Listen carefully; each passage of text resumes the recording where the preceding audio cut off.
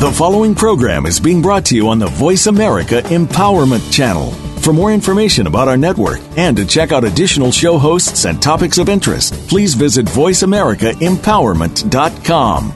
The Voice America Talk Radio Network is the worldwide leader in live Internet talk radio. Visit voiceamerica.com. The views and ideas expressed on the following program are strictly those of the host or guests and do not necessarily reflect the views and ideas held by the Voice America Talk Radio Network, its staff, and management.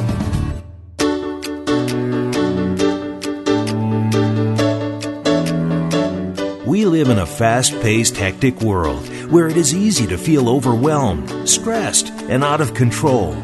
How do you manage all the competing pressures without losing your sense of yourself? How do you stay focused enough to not only plot a path, but follow it? Welcome to Master Your Life, a show that offers inspiration, insight, and intelligence, as well as success stories from many walks of life that can show you how you can control your own destiny. Our knowledgeable and entertaining hosts and their guests give practical advice that you can use every day in the quest to master your life. Now, here are your hosts, Leah Mattinson and Dr. Howard Rankin. Welcome to Master Your Life, a program that gives you insight, inspiration, and intelligence in how to manage and master your life. I'm co-host Dr. Howard Rankin, along with my host, Leah Mattinson. Hey, Leah, how are you today?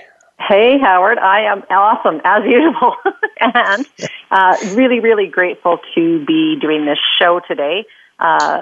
It's about a topic that is really near and dear to my heart. So, but we're going to start out with, as usual, I want everyone to be thinking about what is it that they are really satisfied with in their life and what are the things that they would like to change. And so, Howard, let's hear a little anecdote of your week. Well, no, it's interesting. Excuse me. As you say that, and we talk about writing things down and journaling, I've been working on a book specifically, which really touches on my expertise, which is really behavior change. How do we really make that change? And this concept of being aware, that's great. Awareness is necessary, but it's not really sufficient to change. We know that. We know that knowledge is great, but it doesn't make people change. If knowledge made people change, we'd all be the perfect weight, we'd all have a ton of money, et cetera, et cetera. It just does not work that way because of the way the brain is organized.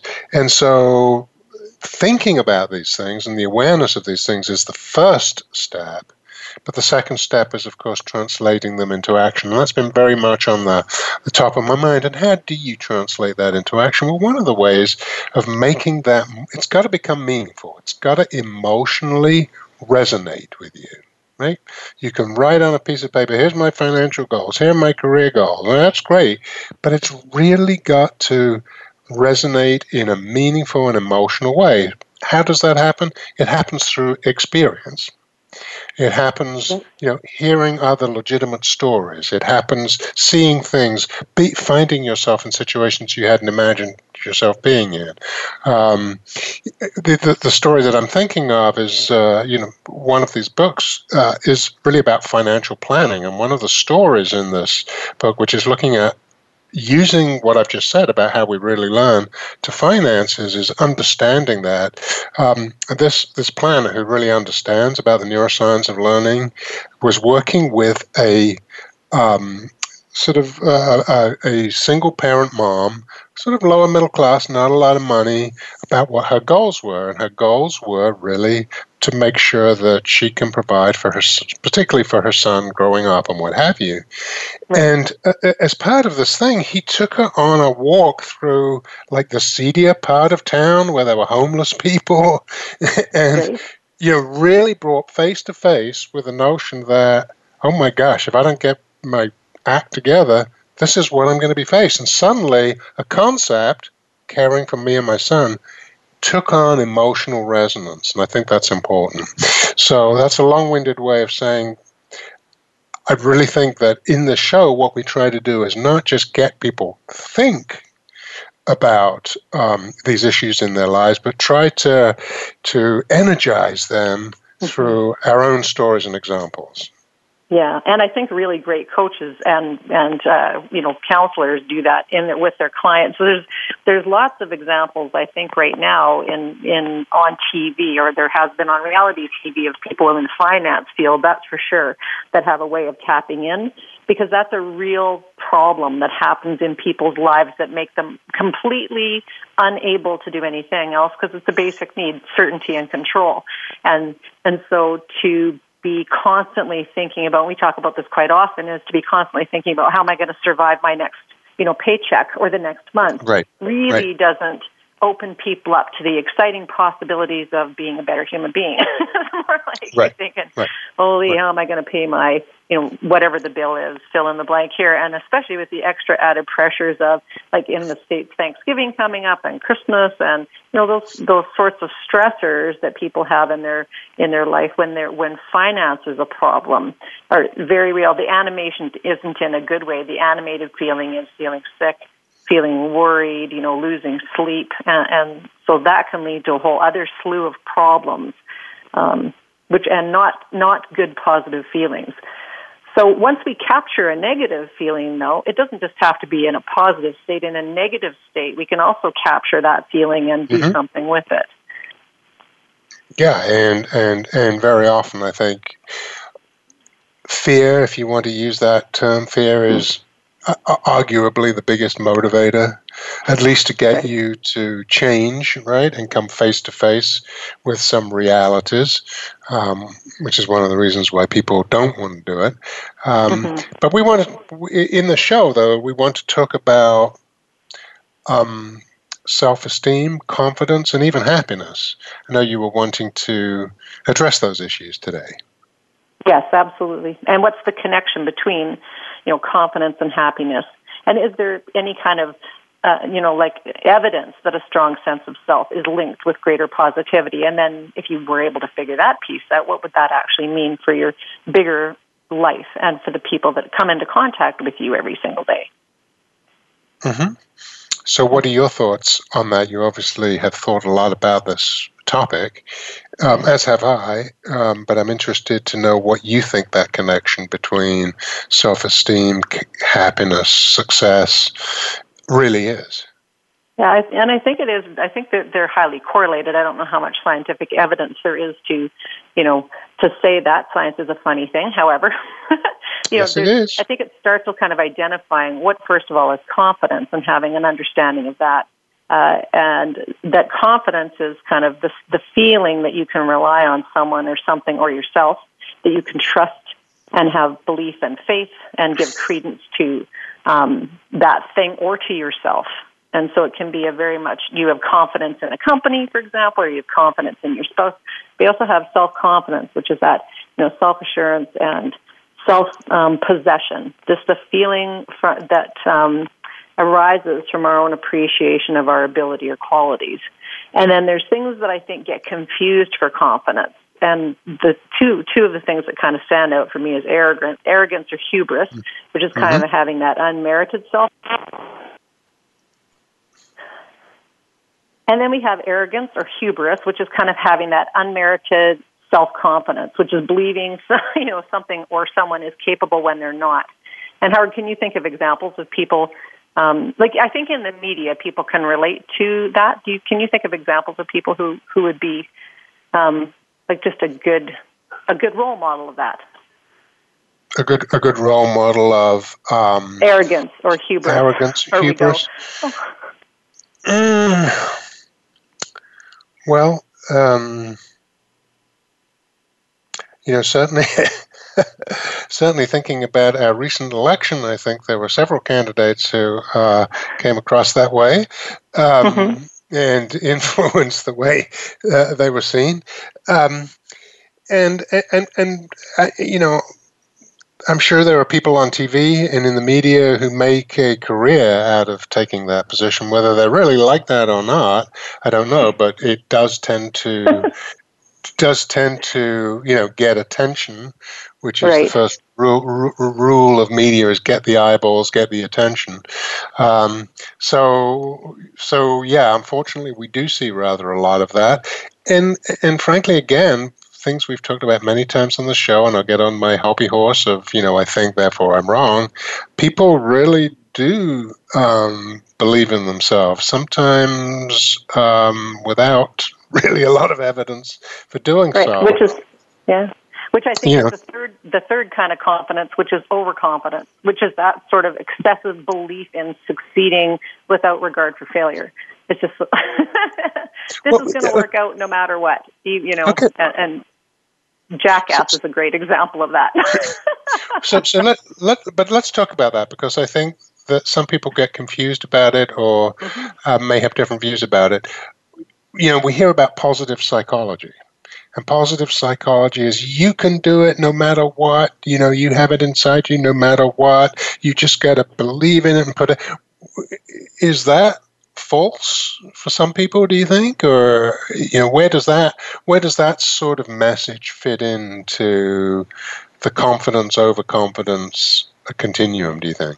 It's interesting. I think it's a lot false, but there's also truth to it, because what's been, obviously studied in neuroscience is that people who are Olympians can literally visualize their activity, their exercise, they're getting better and better, and they do. So there are people who can tweak what it is they're already doing through the use of visualization and programming their brain. I think the vast majority of those people think that, after The Secret came out, that a vision board is good enough, because that's where they stopped reading. Just went, as long as I make my vision board and look at that every day, then some miraculous thing is going to happen, like a Ferrari is going to be parked in my driveway. And then they're sad and confused when that doesn't happen. Because I know I was. Right. Or the Ferrari turns out belonging to the FBI, or somebody's coming to investigate them. Yeah, no, that's true. That's right. But I could have been just slightly overconfident in that one. Slightly. Yeah. So, go on. So that's interesting you bring up. What are your thoughts about that connection, or the whole visualization piece? No, I think those are useful tools. I think the question is, how much does it influence your sense of self? For example, I can be quietly confident that I am going to achieve something, let's say run a marathon, and I could be confident that I can do that, and I can train, I can visualize it. But there's a difference between that and saying, oh, God, I'm going to beat the world record, I'm great, and I think sometimes the positive psychology movement gets confused over those two things. There's one to say, hey, believe in yourself, that's fine. Do you have to shout it from the rooftops? Probably not. That's not really belief. Perhaps that's bravado. And so I think that message can get confused some of the time. And I think what's interesting about that point, Howard, is that there's the idea that confidence is this really boisterous, outgoing thing, and it's often like people think you got to be charismatic to have confidence, and the quiet confidence is just as convincing, and sometimes even more so. And I see many people who I hold in high regard that have quiet confidence, and there's also the mixture of things of telling people what your goals are. So that if they are people that help you to stay accountable to those goals, then they can actually help you to grow in your own level of confidence and self-respect. So I think that there is a place for having some of the shout it from the rooftop, and then the more quiet, confident, you don't need to tell everybody everything that you're doing also. Right. Yeah, I don't think that the shouting from the rooftop is necessary. Neither do I think it necessarily gets in the way. I think the core issue is the belief that you have that you have a vision, you have a goal, you know how you're going to get it, you're focused on it, and you believe you will do it. And I think that's really the core, rather than necessarily how you might present that or not present it, to the outside world. I certainly agree that if you're working in a team, showing that confidence is very important, right? Right. So do you think that you can be happy without being confident? Ooh, interesting. Now you've introduced the concept of happiness. And we probably should define that too. I mean, happiness is not pleasure, correct? It's not fleeting. It's much more spiritual. It's much more to do with the meaning of your life, I believe, and I think you would agree with that. So we're not talking about sort of passing pleasure. We're talking about something much deeper than that. And the question is, can you have that without being self-confident? Well, I think part of happiness is feeling that whatever happens, somehow, some way, you have hope that you will be able to resolve it. And if that's confidence, then yeah. I mean, we've got about 90 seconds before the break here, Leah. What would you say on that relationship between happiness and self-confidence? I'm trying to picture somebody that lacks self-confidence, and what are the core internal elements of that person, and what's going on for them internally when they don't have self-confidence. Usually, it's because there's a gap. Again, just looping back to that, the gap between the vision that they have for their lives in many different areas and the reality of the life that they're living. And then, how can you be happy if there's these gaps between the vision and the reality? And so, I think probably the answer is no. That you can't be happy. You can feel happy for other people, perhaps. You can access joy for other people's experience, but for your own experience, I think that would be a far reach. Yeah, and I hear what you're saying there, and I think that if you're talking about people without self-confidence, then I think that also means that they probably don't have hope either, in which case I think that would be indeed difficult. However, as we'll explore after the break, I don't think it's a question of, either you're very self-confident or you have none. I think there's a continuum there, and it's a little more complicated than that. So after the break, we'll continue to explore the relationship between happiness, success, and self-confidence on the other side of Master Your Life.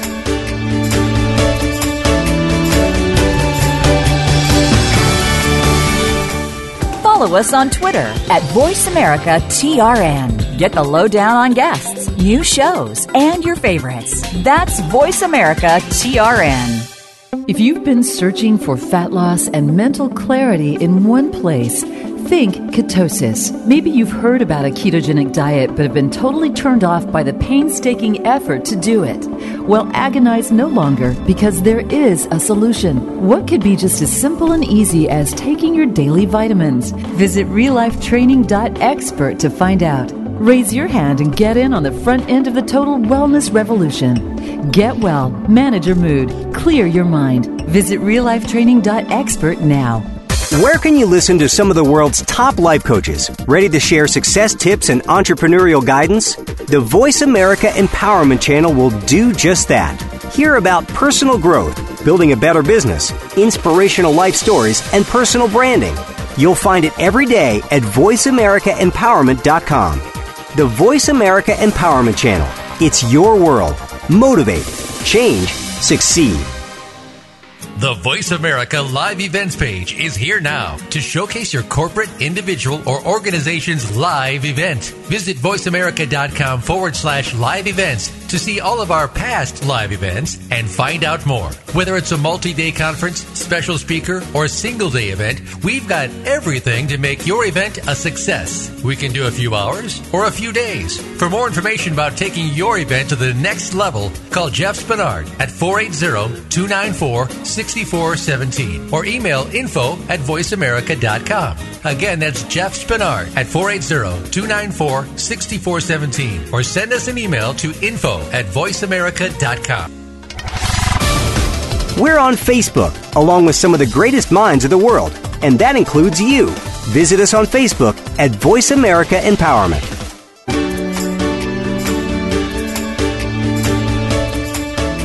You are tuned in to Master Your Life. To reach Leah Mattinson, Dr. Howard Rankin, or their guest, please call in to 1-888-346-9141. That's 1-888-346-9141. Or send an email to Leah, that's Leaha, at changeyourlife.expert. Now, back to Master Your Life. Welcome back to Master Your Life, the show that offers you insight, inspiration, and intelligence. Asks you, who are you and who do you want to be? Today, we're talking about the relationship between self-confidence, success, and happiness. And happiness is a concept that there's a lot of confusion around.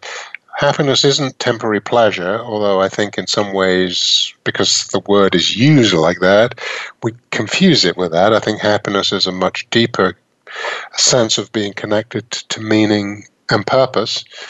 And there's been some really interesting research on that in terms of what makes people really happy. And very often it is connection with people, connection to purpose. There was an interesting study done called Happiness All Around the World that looked at happiness in different cultures. And part of what they found were miserable millionaires and happy peasants. That, materialism is not necessarily the path to happiness. But of course, neither is financial stress, which, having some money helps. But it's much more complicated than that. What do you think, Leah? Yeah, I think that where we left off the last segment, just talking about like how hope plays into, the whole concept of happiness. And being hopeful is when you actually start to feel things again and just have that emotional awakening and going, oh, it's like I could be excited about, or I could see a solution to my current problem.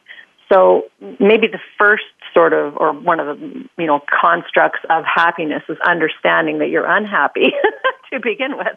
It's like being able to, feel enough that you go, I just am not feeling very happy here.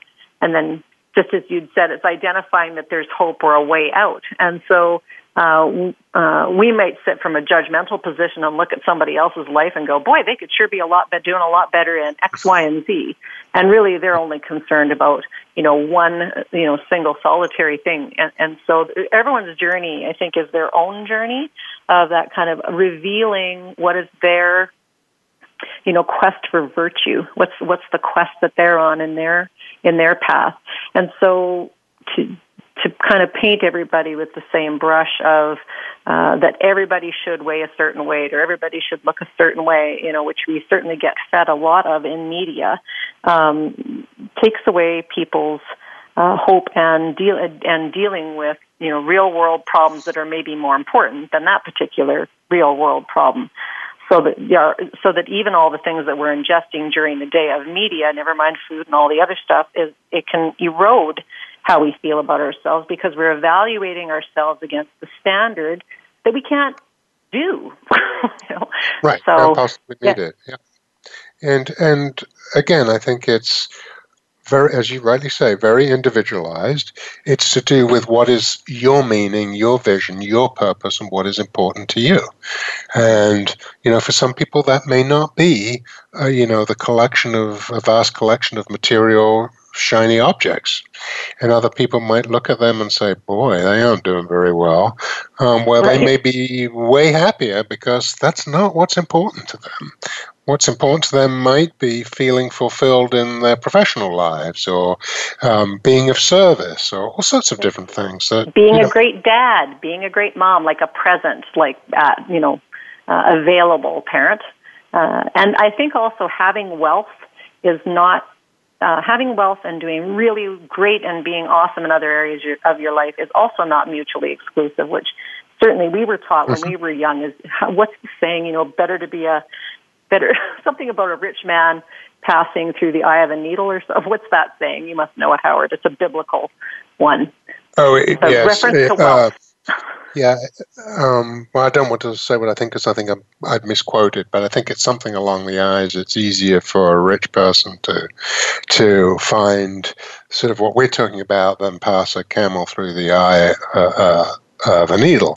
And, in fairness, I think in the days that those scriptures were written, probably people with money probably were a little more unscrupulous or, didn't treat other people as they felt they should be treated. And I think we have to really be careful of making this assumption that if somebody is wealthy and has material success, that they therefore must have got it by being, right, unscrupulous. Unscrupulous means exploiting other people. Yeah, sometimes that happens, but I think it'd be a huge mistake to label everyone who's got any, net worth or any money into that category. I think that would be really unfair. So, sort of biblical references aside, this connection between materialism and money and happiness is really interesting. I co-wrote a book with a good friend of mine called Todd Patkin 4 years ago called Finding Happiness. And Todd is a really interesting guy. He had a family business, an auto parts business, which was sold for nearly $100 million. And, he had a nice share of that. So wealthy by anyone's standards, but he was miserable. He was miserable. And part of the reason he was miserable is that what fired him up and what gave him his meaning each day, he was an incredible motivator at work. He was a real engager. He engaged the workforce. He really loved them and they loved him.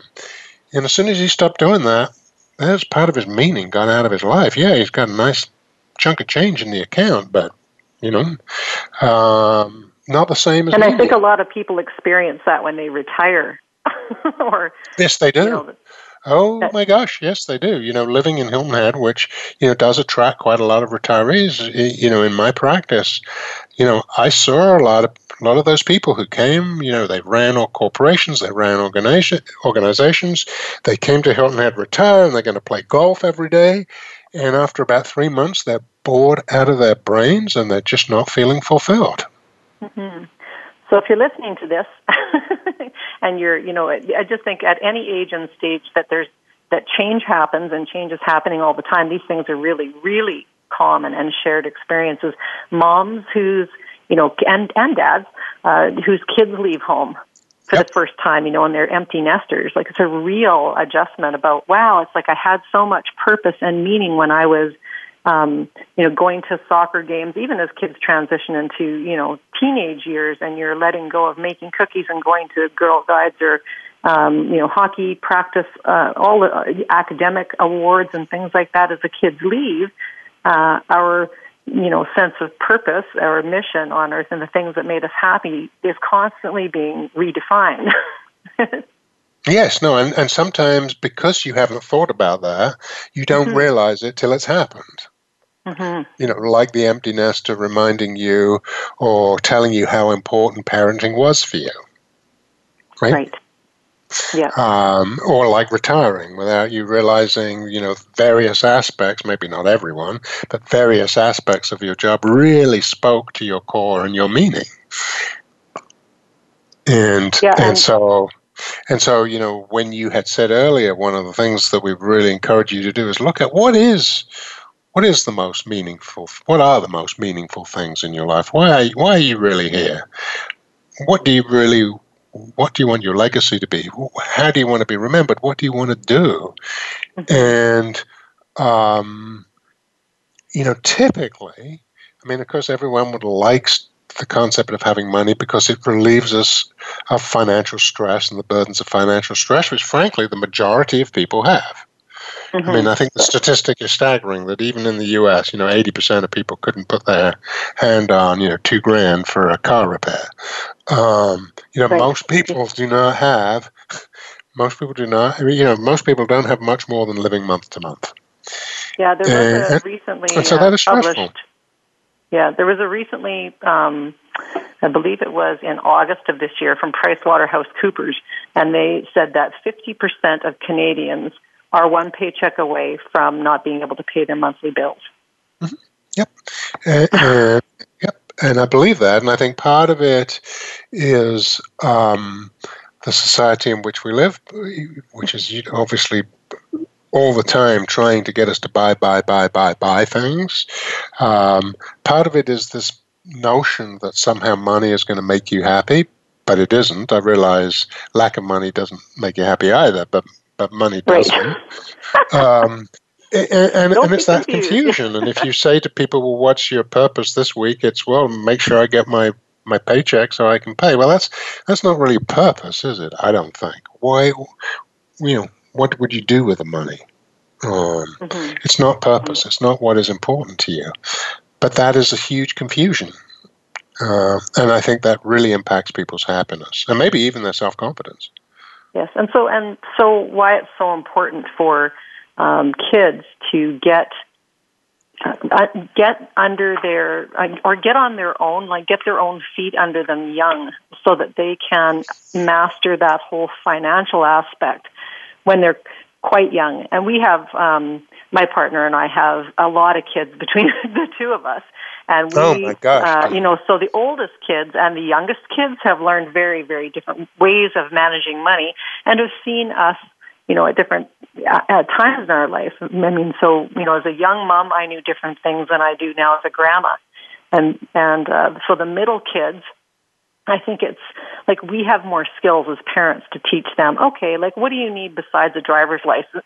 You right. need your first job. You need to get your first paychecks. You need to understand how important it is to work so that you can support yourself. And so parents that support their kids all the way along financially and don't build the competence in them, like the kids suffer for a long time because they don't ever figure out that lesson.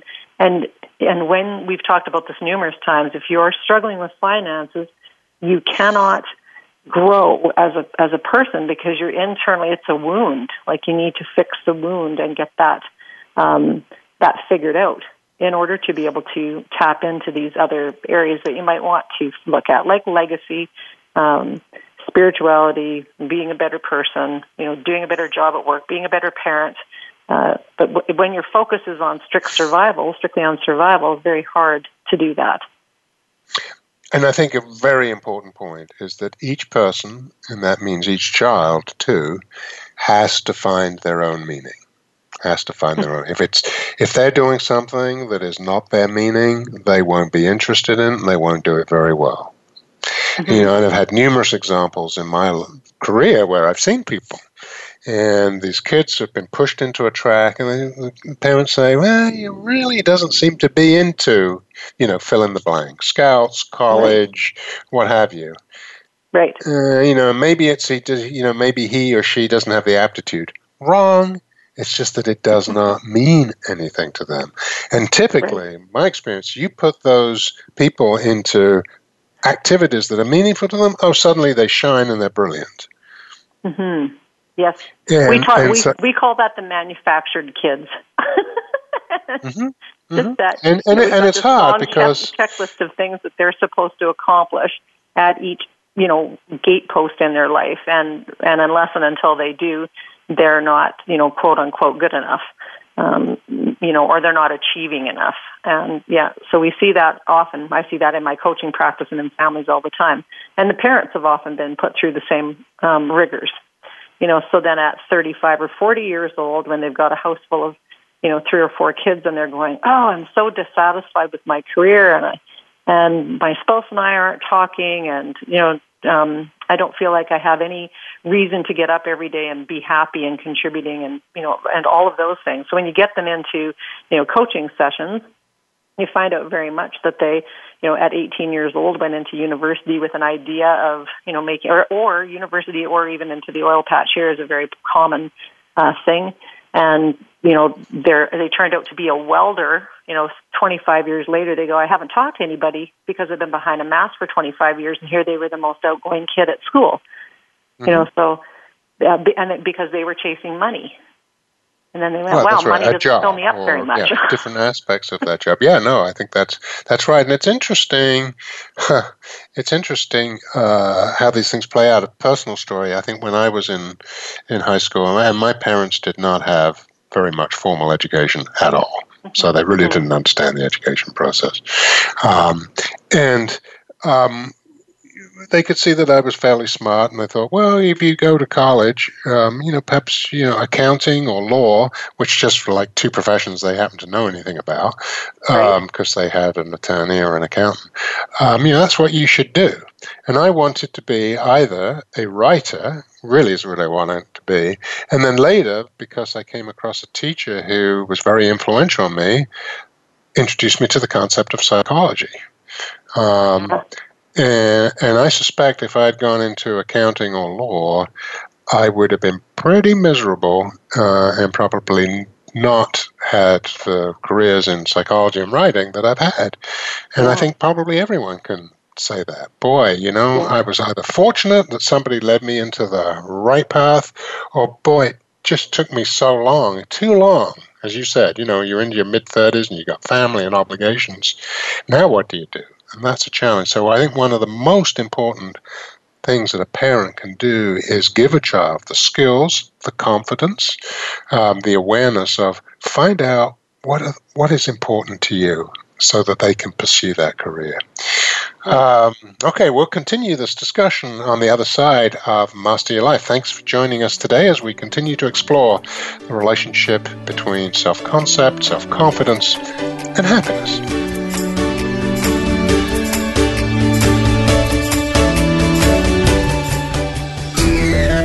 Friend us on Facebook to keep up with what's empowering the world. Voice America Empowerment. If you've been searching for fat loss and mental clarity in one place, think ketosis. Maybe you've heard about a ketogenic diet but have been totally turned off by the painstaking effort to do it. Well, agonize no longer, because there is a solution. What could be just as simple and easy as taking your daily vitamins? Visit reallifetraining.expert to find out. Raise your hand and get in on the front end of the total wellness revolution. Get well, manage your mood, clear your mind. Visit reallifetraining.expert now. Are you finding your frequency? It can be described as that space between failure and success. It's the future of digital media. It's finding your voice. It's engaging topics, content, and ideas. Jeff and Ryan discuss the digital media space and all of its aspects. It's about making the mistakes, taking the chances, summoning the intestinal fortitude to step out of your comfort zone, and discovering what you can accomplish when you decide to try, decide to learn, decide that you have something to say, and find your frequency. Live Fridays at 2 p.m. Pacific Time, 5 p.m. Eastern Time on the Voice America Variety Channel. Have you had a chance to check out Voice America's online magazine and blog, Press Pass? If you love our hosts and shows, check out articles that give an even deeper perspective. Plus topics about health and fitness, movie reviews, philosophy, business tips and tactics, spirituality, positive thought, current events, and even more about your favorite host. It's just a click away at vapresspass.com. That's vapresspass.com. VA Press Pass by Voice America. All access, all the time. Follow us on Twitter for more great ideas at Voice America Empowerment.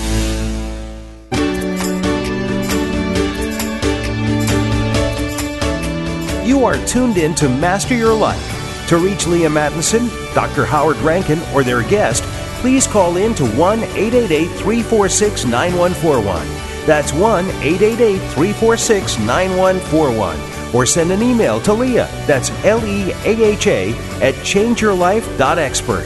Now, back to Master Your Life. Welcome back to Master Your Life, show that gives you insight, inspiration, and intelligence.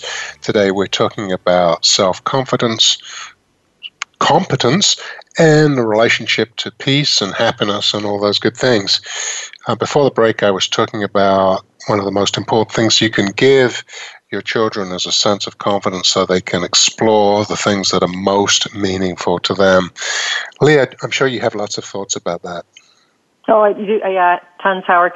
So my first professional gig was as a youth counselor for this rural isolated school division in Alberta, Canada. And part of, I think, what I saw through that experience and throughout my life and even on media now, I do think that there's lots and lots of parents who boost their kids' confidence, a whole big bunch, without the child actually learning to be competent at things. So parents are almost instilling this false sense of ability in their kids. And it undermines them because it sets them up to be embarrassed when they can't do what the parent has said they can do. And so I see this with kids, but I also see it with adults. And in my executive coaching practice, one of the things that was just most really took me aback, and this was very recently, is that I had some friends who are CEOs of oil companies, or clients, I should say. So their children are all, 25 to 30 years old now. And so these kids have all taken pipe fitting, which is a trade here in Canada. And so to be a tradesman or a journeyman, you need to, prove that you're competent at pipe fitting. And so these guys had taken their journeyman, they had their journeyman tickets, and they went to the union hall, pulled a slip to go to a job up in Fort McMurray here, which is like a huge oil sands operation. And they got up there, and they were expected to fit pipe, and they couldn't. So the whole time, and that's what a pipe fitter is supposed to do, the whole time that they had actually been going to school, they never learned to fit pipe. They only worked in a fabrication shop and got their hours and wrote the exams at school. So they both came home totally embarrassed that they couldn't actually do this job that they were supposed to be able to do. And embarrassed them as young adult men. Yeah, not good. And part of this is this culture of believing that anything that our kids do, we have to positively reinforce and go crazy over. Carol Dweck, the Stanford psychologist who's written a lot about learning, education, and particularly her groundbreaking book, Mindset, her point is if you don't just praise your kid, even if they do something that's good. You don't say, oh my gosh, that's the most incredible thing. You say, that's pretty good. I wonder how it could be made better. In other words, you challenge your kids. You don't just praise them regardless. And there's two elements there. One is you don't want to reinforce incompetence and be unrealistic, because the real world won't treat them as nicely as you are. And secondly, you want to challenge them. Yeah, okay, you can do that. Now let's see what else you can do, which we know from a neuroscience point of view is the best way to challenge and learn. So I think you're absolutely right, and there's really a lot of work out there that reinforces that very importantly. Yes. Yeah, and I guess what's exciting about the learning models is that the learning model for everybody is the same. You have an awareness that you didn't know something that you just didn't know. And then you go, oh, look, I didn't know that. and then you need to learn it, or you need to say, that's not part of my life. I don't need to learn anything to do with that. But if you want to learn it, you need to go through the same process as a baby goes through when they learn to walk. You have this awareness that you don't know something that seems like it would be important to learn, and then you're incompetent at it to start with as you start to practice the task. And you become more and more competent the more you practice it, and then eventually you don't even think about it. It's just something that you do that comes like as natural as breathing when you jump out of bed in the morning. So everybody has the ability to learn the things that they want to learn. Maybe I shouldn't say that. Maybe that's painting things with too big a brushstroke. Maybe that's too positive psychology woo-woo. But for most things, if people really want to learn something and hunker down to learn it, that they can. And I would say almost certainly that's the case if it emotionally resonates with them rather than as just an idea and has meaning for them, at that emotional level. Then people will find a way of learning about something. And it may manifest itself a little differently because of different qualities and skill sets.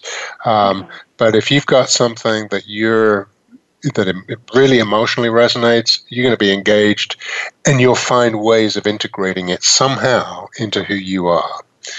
And that's why the meaning is so important. And so for people who are going, well, how do I figure that out? I'm like, I come home every day from work and I am absolutely wiped out and just thinking about what the next thing is that I need to get through. Like how do we stop people for just a moment and get them to think about doing an exercise, or what would be something that would be able to help people to sort through what's important to them? How would they notice those things? Well, I think part of it is that if you said to somebody, if we asked our listeners, well, come on, what's important to you? What's meaningful in your life? I think a lot of them will be able to come up with things. I'm sure some of them will say, boy, that's an interesting question. I never thought about that, or I really don't know. But I think a lot of people would say, well, it's being a parent, it's being good professionally in my career. It's, those are the things that are important and meaningful to me. The problem is there's a disconnect. There's a disconnect between that as a concept and that as something that infuses and influences everything you do and feel, right? Because until that really emotionally resonates and you can see how important it is, it becomes a task just like every other task. And as a result, it loses some of its significance. I think I may have told you the story.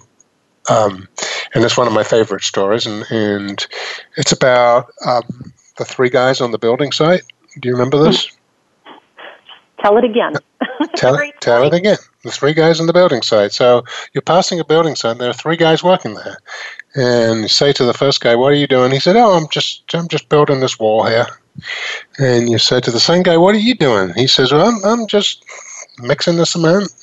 And the third guy is lugging bricks across the site. You say, "Well, what are you doing?" He said, "Me? I'm building a cathedral." Okay? He is connected to the meaning of it, which makes the mundane task of lugging bricks across the site not just about lugging bricks. It's tied to something more significant. Now, you can't do that about everything that you do every minute of the day, but it is important to do it some of the time so that what you're doing now completely aligns and relates to what is your meaning and purpose. Without that, we're just going to be on a treadmill, which is what a lot of people feel. They're on a treadmill just doing, and what's the point? Apart from, paying the bills. Yes, very much so.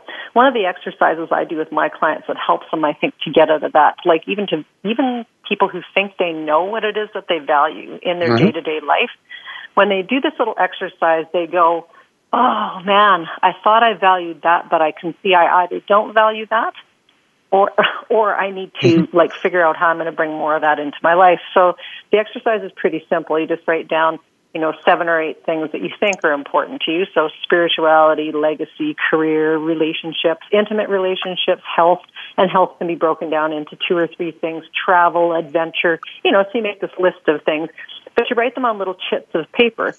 And then you line the paper up on the counter and you pick the first one and you just say, okay, like travel. And then you pick the second one and go legacy and just ask yourself the question, which is more important to me, travel or legacy? And if travel's more important, then legacy goes underneath. And then you select the next card. And you just keep working your way through, and pretty soon you've got this, and you just keep asking yourself, which is more important to me? And when you've got your list of things kind of running down your counter, you go, is that true, and how would I know it? And if you put travel at the top of your list, and you haven't traveled anywhere in 10 years, you need to look at that and go, is that the truth? Or do I just value the idea of travel? Yes. And it's not important to me at all because I have not put any energy into it. And so that helps people to get also into better alignment with what are the things that they actually really, truly value. Or it helps them to go, I don't want this to be my number one value. I want this to change. And then they can get excited about what it is they're going to do in terms of steps to get their vision and reality in alignment. But just like you pointed out, people are walking through, a lot of times, is completely numb. And so if you're numbed out in one area, you're normally numbed out in all of them. So you might have absolutely no awareness until you consciously, do something in terms of an activity, like moving little cards around on a countertop to get yourself jolted out of numbness, I guess. Yeah, and I think that's a really good exercise. And certainly the question is, well, how much of this do I really do? If I say that I value this, but I haven't done it, or I only do it very infrequently, what does that really say? I think that's a great reality check on, again, this concept. Yeah, it's great to have an idea, but what's the reality? Now, sometimes that may be a sort of huge aha moment is, boy, this is really important to me and I haven't done it in, X amount of time. Boy, I really need to change my priorities. But I like that exercise in the sense that it really gets you to think of it and gives you a reality check against your current behavior. And then the question is, okay, how do you want to devote your resources, time, energy, and money, to these important priorities? Because that's one of the things that happens. People don't look at spending money in relation to those priorities. They spend money typically because something comes up, they like it. But, spending $250 on, whatever, that outfit or whatever it is, means that there's $250 less to spend on something that might be much more related to your meaning, like saving up for that big trip, if travel really is important. Yeah. And then the hangover of feeling bad about doing this thing that was not actually the thing you really wanted to do. So, or regretful. About that in terms of redemption, right? I didn't really want to do that. That was not what I really wanted to do. I really wanted to have that money to put aside for the trip. Or I didn't really want to spend all my time at the office. I wanted to spend time with my grandchild this week, and I didn't. Right. And if you're familiar with Bonnie Ware's book, The 5 Regrets of the Dying, she was a supportive, caregiving nurse who took care of people who were dying and asked them about, what are your regrets? A lot of them were around relationships, not being authentic, doing things that they thought other people wanted them to do rather than what they wanted to do. Well, there's an indictment on not knowing your meaning and purpose, right?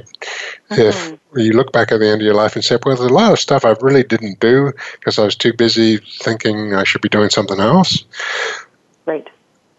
How sad is that? Shooting on myself. Well, I don't know whose quote that is, but I shitted on myself again. I should have been doing this. I should have been doing that. Or I'm trying to do this and I'm trying to do that. I think that's another trap that people get caught in versus the concrete behavioral, like a day-to-day things that move you closer to the things that are going to make you feel excellent. And Carolyn Mace actually talked about the whole idea of how do you know when you're doing something that actually lights you up. And sometimes we get these biological responses to things that are really important to pay attention to when we're doing something that actually makes our soul happy. And so I can think of examples for me, which is like I often will get goosebumps. Like very often when I'm doing stuff that is absolutely on purpose, goosebumps are a really normal reaction. And so for people to pay attention to that, even a little bit of something to wake them up and to enjoy the goosebump moments and go, what about that situation is speaking to me right now? What it is about this opportunity or this thing that's happening that's making my physiology respond in a positive way. So it gets you out of your head where we get trapped in that binary brain of I shouldn't do this, or I'm trying to do this other stuff. It allows you to get past the thinking and into what's going on physiologically that's making you feel excited. Yeah, and I think that's really insightful. So along with actually thinking about this, it's also what you're really saying is feeling it too, because we do get physiological reminders and prompts and cues when we're doing things that are related to and directly related to our meaning and purpose. When we do that, we probably feel great. We might get goosebumps, but there's a physiological change in us, and that is an awesome sign for us that we should pay attention to. That, it's our subconscious is telling something there. So in the last minute we have, Leah, do you want to summarize or add anything else? Yeah, I think just a quick note to people about it's like confidence, competence, happiness, how those things are all connected, and having really high self-respect can start out with just something really simple, like thinking the most positive thing about yourself every single morning when you first wake up, so that you're working on your self-respect from the moment that you wake up. And it doesn't have to be that you're like a physical, a 10, a beauty. It can just be that you're like a good human being stretching to be the best that they can be every day, and that you're content with yourself in the moment. Yeah, and I think that's right. I think that's very, very wise. Well, thank you again, Leah, for your contributions on the show today. Thank you, Howard. And hopefully we've stimulated our listeners to think about all of these concepts and trying to be aligned with, identify, energize, and be aligned with the things that are meaningful to them. So thank you again for listening to Master Your Life, and hopefully you'll tune in next time for our show. Thank you for being a part of our show today. Master Your Life with Leah Mattinson and Dr. Howard Rankin can be heard every Tuesday at noon Eastern Time and 9 a.m. Pacific Time on the Voice America Empowerment Channel. Now, go enjoy your successful life.